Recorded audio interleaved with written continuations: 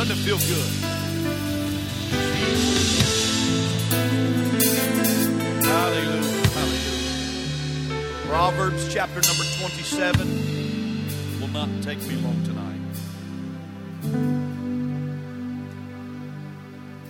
I asked my wife how long I preached this morning. I think she said something along the lines of too long or something like that. So I'm going to make for sure that I keep it a little shorter tonight. Hallelujah. Proverbs 27, verse number 6. When you have it, say amen. Proverbs 27 and verse number 6. Hallelujah. Since the sound's got it, I'm going to read it. Faithful are the wounds of a friend, but the kisses of an enemy are deceitful. Faithful are the wounds of a friend, but the kisses of an enemy are deceitful. I'm going to preach to you just for a few moments tonight. When you kiss the King. When you kiss the King. Jesus, we need you tonight. We love you tonight. I'm thankful for what we felt thus far. But I pray in this place, Lord, that you would challenge somebody, you would change somebody, you would move somebody, you would motivate somebody. I pray tonight in this place that some heart would be drawn closer to you. I pray, Lord, that you would break down every wall and every barrier. I pray that you would soften every hard heart and you would straighten out every stiff neck in this place. I pray, God, that you would make us permeable in your hand, for thou art the potter and we are the clay. And our prayer tonight is, God, that you would mold us, you would make us however you want to make us into whatever you want us to be. In the name of Jesus, in the name of Jesus, in the name of Jesus. And you can be seated in the house of the Lord. The Bible in Proverbs has many sayings about friends. We can read on several different occasions that this man by the name of Solomon had a profound wisdom when it come to friendship. He probably would look back on the life of David, his father, and talk to that man that knew something about friendship, because one of his fastest friends was a man by the name of Jonathan. Probably that Solomon would draw upon that very relationship when he began to pen the words, "A friend loveth at all times, and a brother is born for adversity." It was probably this very relationship that told us faithful are the wounds of a friend. In other words, when that friend comes to you and he begins to talk to you about something in your life, something that he sees that he does not like, do not reject him, do not reject her, because she is your friend. He is your friend. I have friends in my life that have come to me at one occasion or another and said, "Hey, this is what I see about you. I didn't like it. It hurt me. It offended me. But when I stopped and I began to think about it, the fact that they would have the strength to come to me and talk to me about something they saw in my life that wasn't right." Hallelujah. I'm thankful for friends like that. It's those same friends that come in the hours of the morning that you're weeping over something lost, and they comfort you with a pat on the back or a word in the right direction. It's those same friends in our life that at times of jubilation that they're there with you. Can I tell you, a friend will weep with those that weep and rejoice with those that rejoice. Friends. One particular friendship that we could draw from is the friendship between Abraham and the mighty God in Christ. We could draw upon this relationship that Abraham was a friend of God. Abraham was looked at from heaven as a friend. He was a friend of the kingdom. I would want nobody better to be my friend than to know that Jesus would call me a friend of his. It was upon one of these very friendships that I want to pull from these verses tonight. and to tell you the story of a friend that was very close to the heart of Jesus. It was not Matthew, the tax collector. It was not Peter, James, and John, but it was a friend that was very close to the heart of Jesus. He drew him in the same follow me that he issued forth to Peter and to James and to John, to Nathanael, to Bartholomew, to Philip, to all of his disciples was the same follow me that he issued forth to Judas.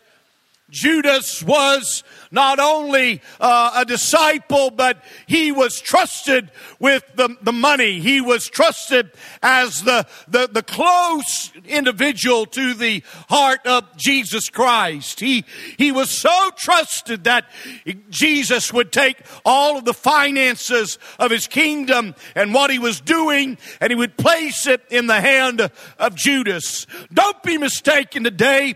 In the house of God, it was not hidden from Jesus what would come to pass. He knew all along, but somewhere along the way, he trusted enough that he could change the very direction of Judas. He trusted that Judas, when that time come, would make the right choice. He trusted that when it came along that Judas was going to line up and he was going to see things from his point and from his direction. So here was Judas walking with him. We see glimpses of the heart of Judas when that woman would there at the feet of Jesus break that alabaster box and began to anoint the feet of Jesus. And here Judas would hold up his hand and say, hey, maybe we shouldn't have done that. Maybe that could have been sold and we could have used that for something different. We see just a little bit of a crack there in the heart of Judas. We see just a crack in that relationship, but none any worse than that of Peter and what Peter done and what Peter said. Peter was that one that was a zealot. He was one that knew really no bounds. He couldn't mark his own tongue, but here was Judas just observing, just watching. He was the secretary. He was the treasurer of the group. Jesus picked him. And Judas would walk with him. The very miracles that Peter saw were the same miracles that Judas saw. The very things that Nathanael and Philip laid their eyes upon were the very things that Judas laid his eyes upon. What James and John saw, Judas saw. He was there. He experienced it. He saw it all. And in the midst of all that he saw and all that he done and all that he put his hands on, he was there when they fed the 5,000. He was there when they fed the 4,000. He was there when people were raised from the dead. He was there when blinded eyes were opened. He was there when crooked limbs were straightened. He was there when that man was lowered down through the roof. He saw it all. He observed it all. But through it all, something never truly clicked in the life of Judas. 3.5 years, the same exposure that Peter had to the heart of Jesus. 3.5 years, just as long as John was there with his head upon the very heartbeat of the mighty God in Christ. Judas was there. He was there when they gathered into that upper room that day to partake of that Last Supper. He was there. He broke bread with Jesus. He partook of the body. He partook of the blood. He was there as Jesus began to break it, and he blessed it, and he handed it out. He was there. He heard the words as everyone else was wondering what was going on when Jesus said, whatsoever thou doest, do quickly. He was there the whole time. He never missed a part of the show. He never took time off to go tend to something else. Just like the other 11, he was there. He was always there. So here it was that we find Judas. I struggle with the opinion that everyone has of Judas. I struggle with such condemning words that people have for Judas. I struggle with the judgments that they pass upon Judas because I see myself in the life of Judas. I have to tell you as I stand here before you today, I see a lot of similarities between my life and the life of Judas. It seems as though just as Judas would second guess Jesus from time to time, it seems as though in my life that I find myself second guessing him. I don't know why it is. I don't know why that through all that he's brought me through, I find myself from time to time wondering, Jesus, how are you going to do it this time? I don't think that you're going to be able to pull me through this one, but time and time again, he blesses, and time again, he makes a way. But I have to tell you, I can identify probably with Judas more than the rest of them.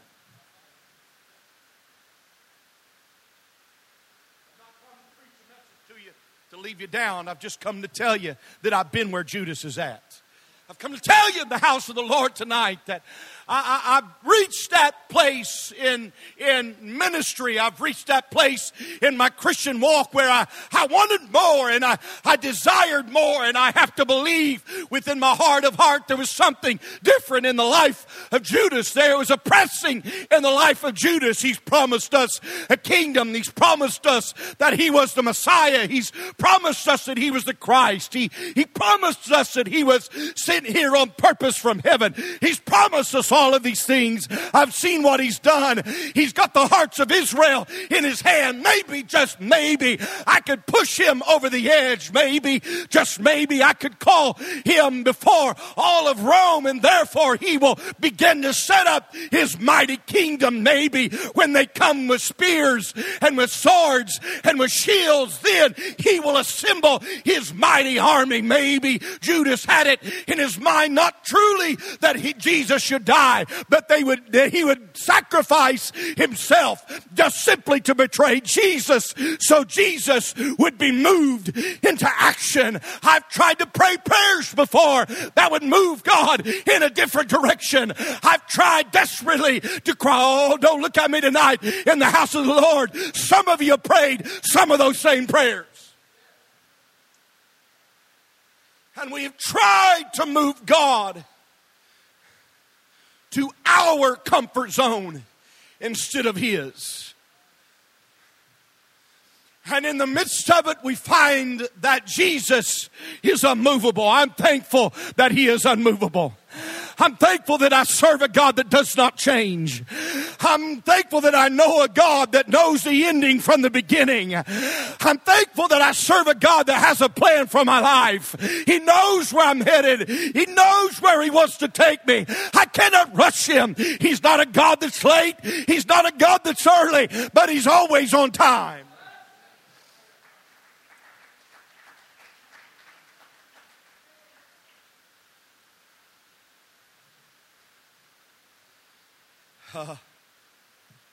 Here was Judas.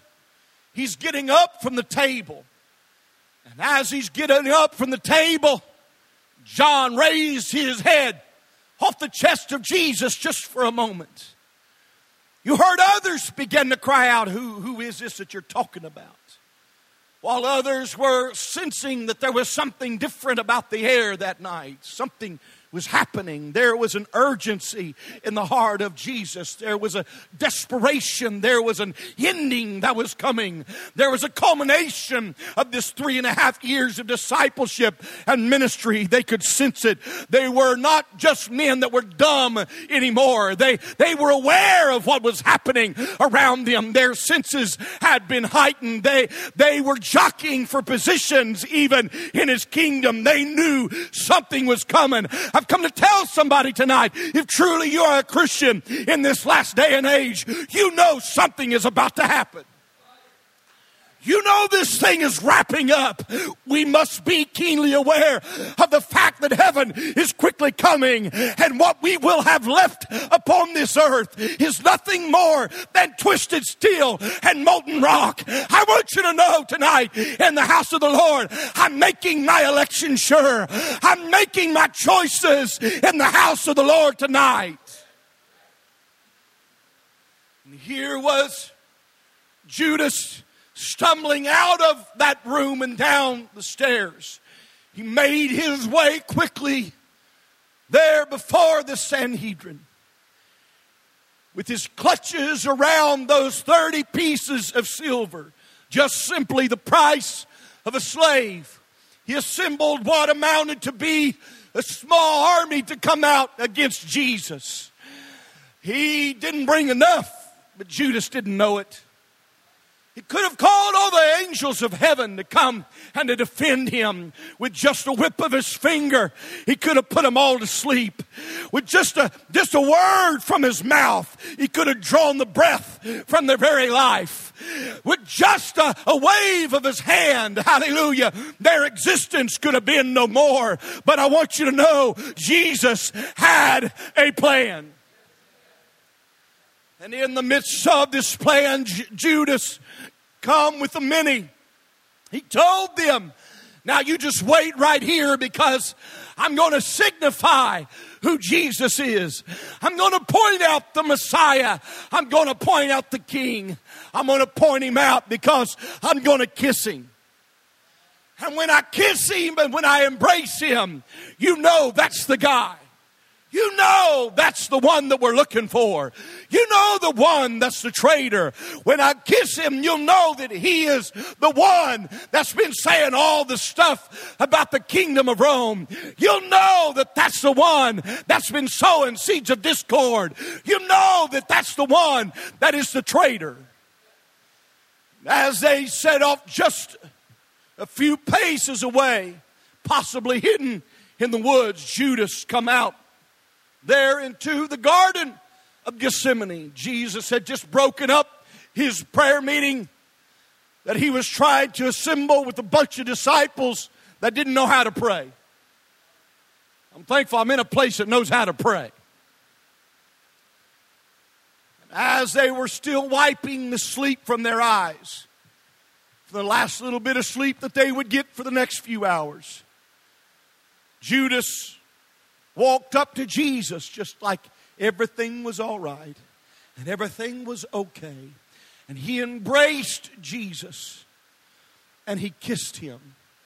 The words of the King echo in my mind because he looked at him and the very first thing that he said to Judas was simply, friend. He knew what was in his heart. He knew what he was doing. He knew what he was up to. Acts tells us that he knows the hearts of all men. Don't try to hide from him tonight. He already knows your heart. He already knows the desires of your heart, whether they be good or whether they be bad. But I want you to know he knew what was happening in the heart of Judas. When I failed him, he already knew what was in my heart. When I've given in to temptation, he already knew what was in my heart. When I yielded to that thing that I shouldn't have, he already knew what was in my heart. But yet, he's still in the midst of all of my life. He calls me friend.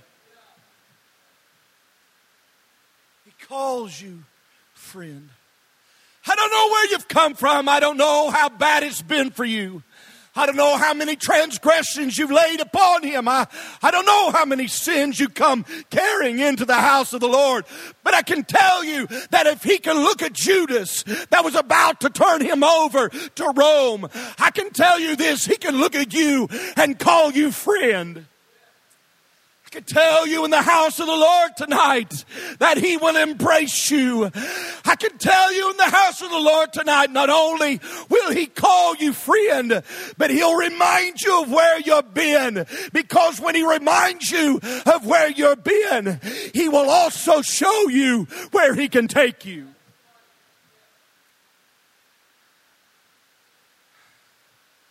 I know it's heavy tonight in the house of the Lord. But I can tell you this. He looked at Judas and he called him friend.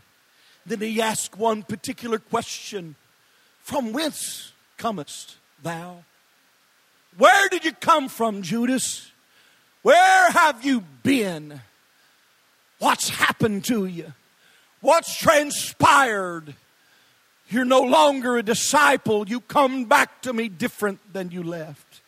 You left that table a disciple, but you've come back a traitor.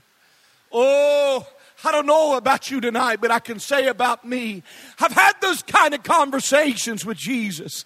I've had those kind of conversations with the King, and they're never good. They break my heart when He begins to point out in my life the things that I have that are hidden deep in the recesses of my heart that I've got to deal with, I've got to get rid of, and I've got to get out. But I'm thankful for those moments also. I'm thankful for those times of judgment. I'm thankful for those times of conviction upon my life, because as I stand before Him, it reassures me when I feel the convicting power of God that I truly am His friend.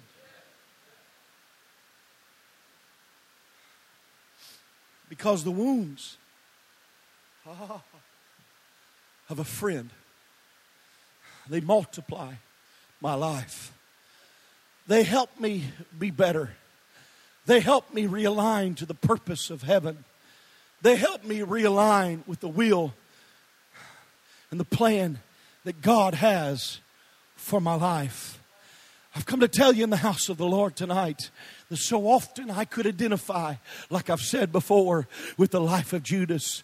So many times I've stood there ready to embrace Him, answering the question, from whence comest thou? So many times I've been at an altar of change in my life where God has called me to. I didn't just wander in haplessly. It wasn't just carelessly that I wandered into the house of God. He had been calling after me. Judas, Judas, Judas, Judas. We constantly look at Judas simply as a traitor, but I challenge you tonight in the house of the Lord to look at Judas as a friend of the King. He never ceased to be a friend of the King. Even when he tied that short rope around his neck, he didn't cease to be a friend of the King. Even when he walked before the Sanhedrin and took those 30 pieces of silver and threw them at the feet of the priest, did he cease to be a friend of the King. He was always a friend of the King. He died a friend of the King. I want you to know in the house of God tonight that just like Judas, you and I have done things that would break the very heart of Jesus. We have entered into things that humanity would probably shake their heads at. We've done things that would even more than break His heart, would cause the anger to be kindled within Him. But yet He calls us by name. He calls us His friend. And He asks us, where have you been? What have you been doing? Because truly the call of repentance was given there. Hallelujah. As Judas would assemble at the feet of Jesus, the King. When He asked him, where is it that you come from? What He was asking Judas to do, He was asking him to look at his heart and what he's been doing. He was asking him to survey what he had been taught in regards to what he had been doing. And it was all said and done. Judas stood there and he held on to tightly what he had been doing. He quickly could have turned to Jesus and said, I understand what I've done. Let me tell you what I've done. I've done something that was wrong. I've done something that would break your heart. I've done something that was sideways with you.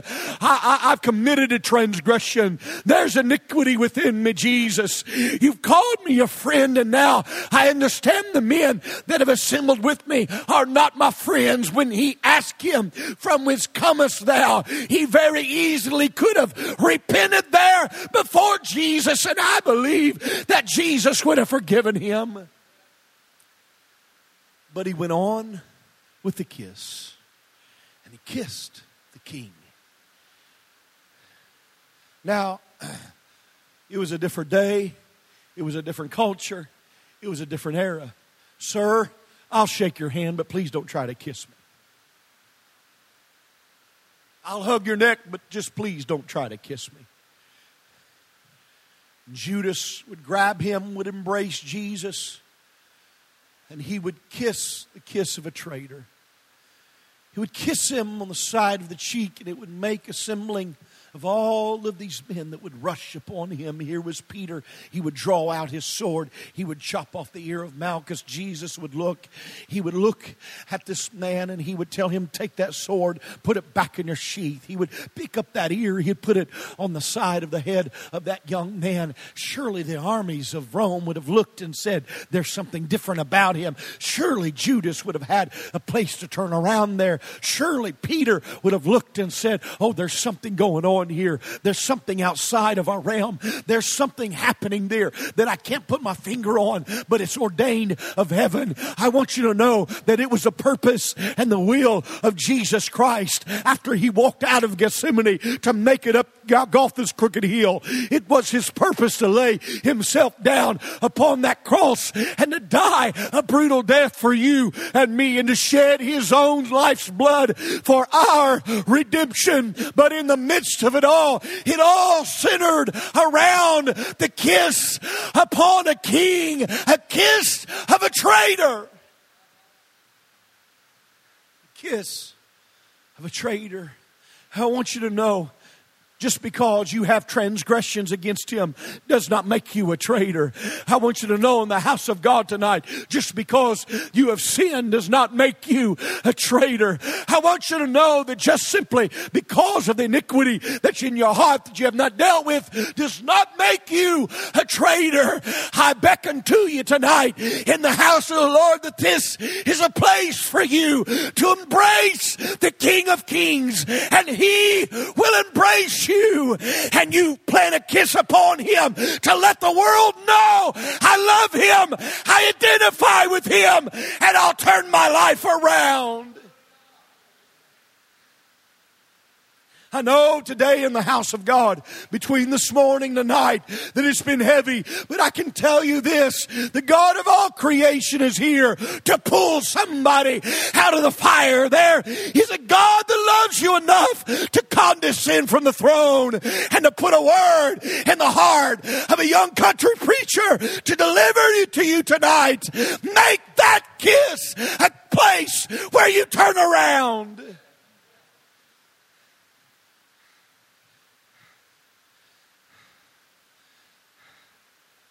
Embrace him tonight, but not to signify to the world that you're turning your back on him. Embrace him tonight to let him know beyond the shadow of a doubt, I'm clinging on to you.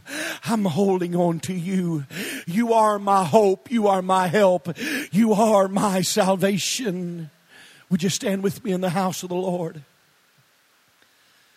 I know it's not been riotous tonight. I know it's not been raucous. I know that people haven't been shouting and dancing in the middle of my preaching, but that's not what I've come to do tonight. I've come to grab somebody from the very flames of hell, from the very gates of hell, to stand in between you and eternity and tell you, oh, please let that kiss that you place upon the cheek of the King be a kiss of embrace. Let that kiss that you place upon his cheek be a semblance to the world that your life will forever be changed and never be the same again. For when you kiss the King, let it be known of the world, let it be known of the church where your allegiance is. I want the music to come if they would. Man that hath friends must show himself friendly. Friend loveth at all times.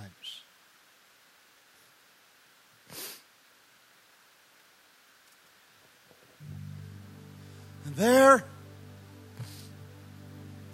is a friend that sticketh closer than a brother. I've never had a brother. I always wish I had a brother. I love my little sister. pretty close. Matter of fact, one of the toughest things about moving away from home was leaving my little sister. I always wondered what it was like to have a brother. I got older in life, and I have a friend that I'm as close to as probably anybody. I'm not a real emotional guy. I don't tell many people, hey, I love you. But this gentleman is like my brother. I remember when I was leaving Indiana, I was preaching for him. I told him I love you. Remember the feeling that this is my brother. You probably don't have blood, but even closer. Probably felt what it was like with Jonathan and David, when their hearts were so knit together, they could finish each other's sentences. They were around each other so much they just knew, like the right hand and the left hand, what the other was going to do. Friend loveth at all times. Brother is born for adversity. My friend, just a few short months ago, suffered a heart attack. He is 1 month younger than me. I'm sorry, 1 month younger than me. Both just turned 40. Just went home for a few weeks to take care of his church. He's my friend. That's what friends do. I flew home to see him to make sure he was all right, see if he needed anything. That's what friends do. He knew of things that's happened in my life and great moments in our life. We celebrate together. That's what friends do. He's a friend that's stick closer than even a brother. I thought that this friend of mine that I had almost identified with as a brother was closer than any friend I ever had. I would just as soon call him my brother as I would call him friend, but Jesus, so many years before, had laid it upon the heart of Solomon when he would take up that pen. A brother is inseparable. A brother, no matter how angry you get at him, when it's all said and done, there's that remedy for the soul. That brother may be in a fight with you, but let somebody else try to fight. The brother will jump in. But Jesus says, I'm going to take it a step farther. I'm a friend that sticketh closer than even a brother. I don't know your name tonight, but He does. He chooses not to call you by your name. He chooses to call you friend. Friend. I would that you would close your eyes for just a moment, if you would, and just imagine the God of all creation standing before you with His hand outstretched towards you. Would you just take a moment and begin to think in the Spirit, with His hand stretched out towards you, calling you friend, beckoning to you friend. From whence comest thou? What's your intentions? What are you up to tonight in the house of the Lord? Are you here to embrace me? Are you here to reject me? Are you here to turn from me? Or are you here to run to me? From whence comest thou? This preacher's come in this place tonight, the word from heaven, to ask you, where did you come from? What are you up to tonight? Saint, what are you up to tonight? Sinner, what are you up to tonight? Oh, doesn't matter so much where you've been. It doesn't matter what you've done, what you've delved into, how low you've sunk. What matters is you're standing tonight in the house of the Lord before the King. What matters tonight is not the sins and the trappings and the baggage that you bring. It's not all those suitcases that you bring. What matters tonight in the house of the Lord is here you are again with another opportunity, another chance presented to you in the house of the Lord. He's calling out, friend, where are you coming from? Friend, what are you up to? Friend, what's your decision? What are you going to do now? What are you going to do now? He's calling out to every heart, from whence comest thou? Hallelujah, hallelujah. The saint is feeling the tug of the Holy Ghost. Where are you coming from? What are you up to? What are your desires? What are your hungers? Oh, is it the hunger of your heart to draw closer to me, to truly embrace me? How are you going to kiss the King tonight? How are you going to kiss Him? Are you going to kiss Him goodbye? Are you going to kiss Him as though you've not seen Him for a long time? Are you going to hold on to Him for dear life? Are you going to embrace Him and push Him away back into the arms of the world and regress back to who you used to be? I've asked you tonight, how is it that you will kiss the King? Hallelujah, hallelujah, hallelujah. Somebody needs to answer the call. Oh, where are you coming from? What are you up to? Somebody needs to step out of a pew and make their way down an altar. Hallelujah. Kneel your knee and cry out to Him and say, God, I've come to embrace you tonight. I've come to fall in love with you again. I've come, hallelujah, to solidify that relationship with you. Hallelujah, hallelujah. Where are you coming from? Oh, see Him with His hand outstretched. See Him with His voice raised toward you. See as He beckons for you. Oh, come on, ma'am. Answer the call tonight. Don't be indifferent. Respond to it tonight.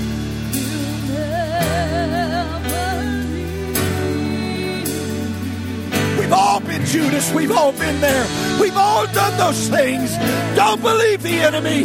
Don't believe that you're the only one. He's calling out to you.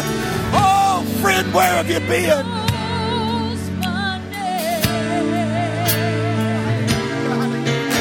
I don't care how long you've been backsliding. He's calling. He's calling. Friend.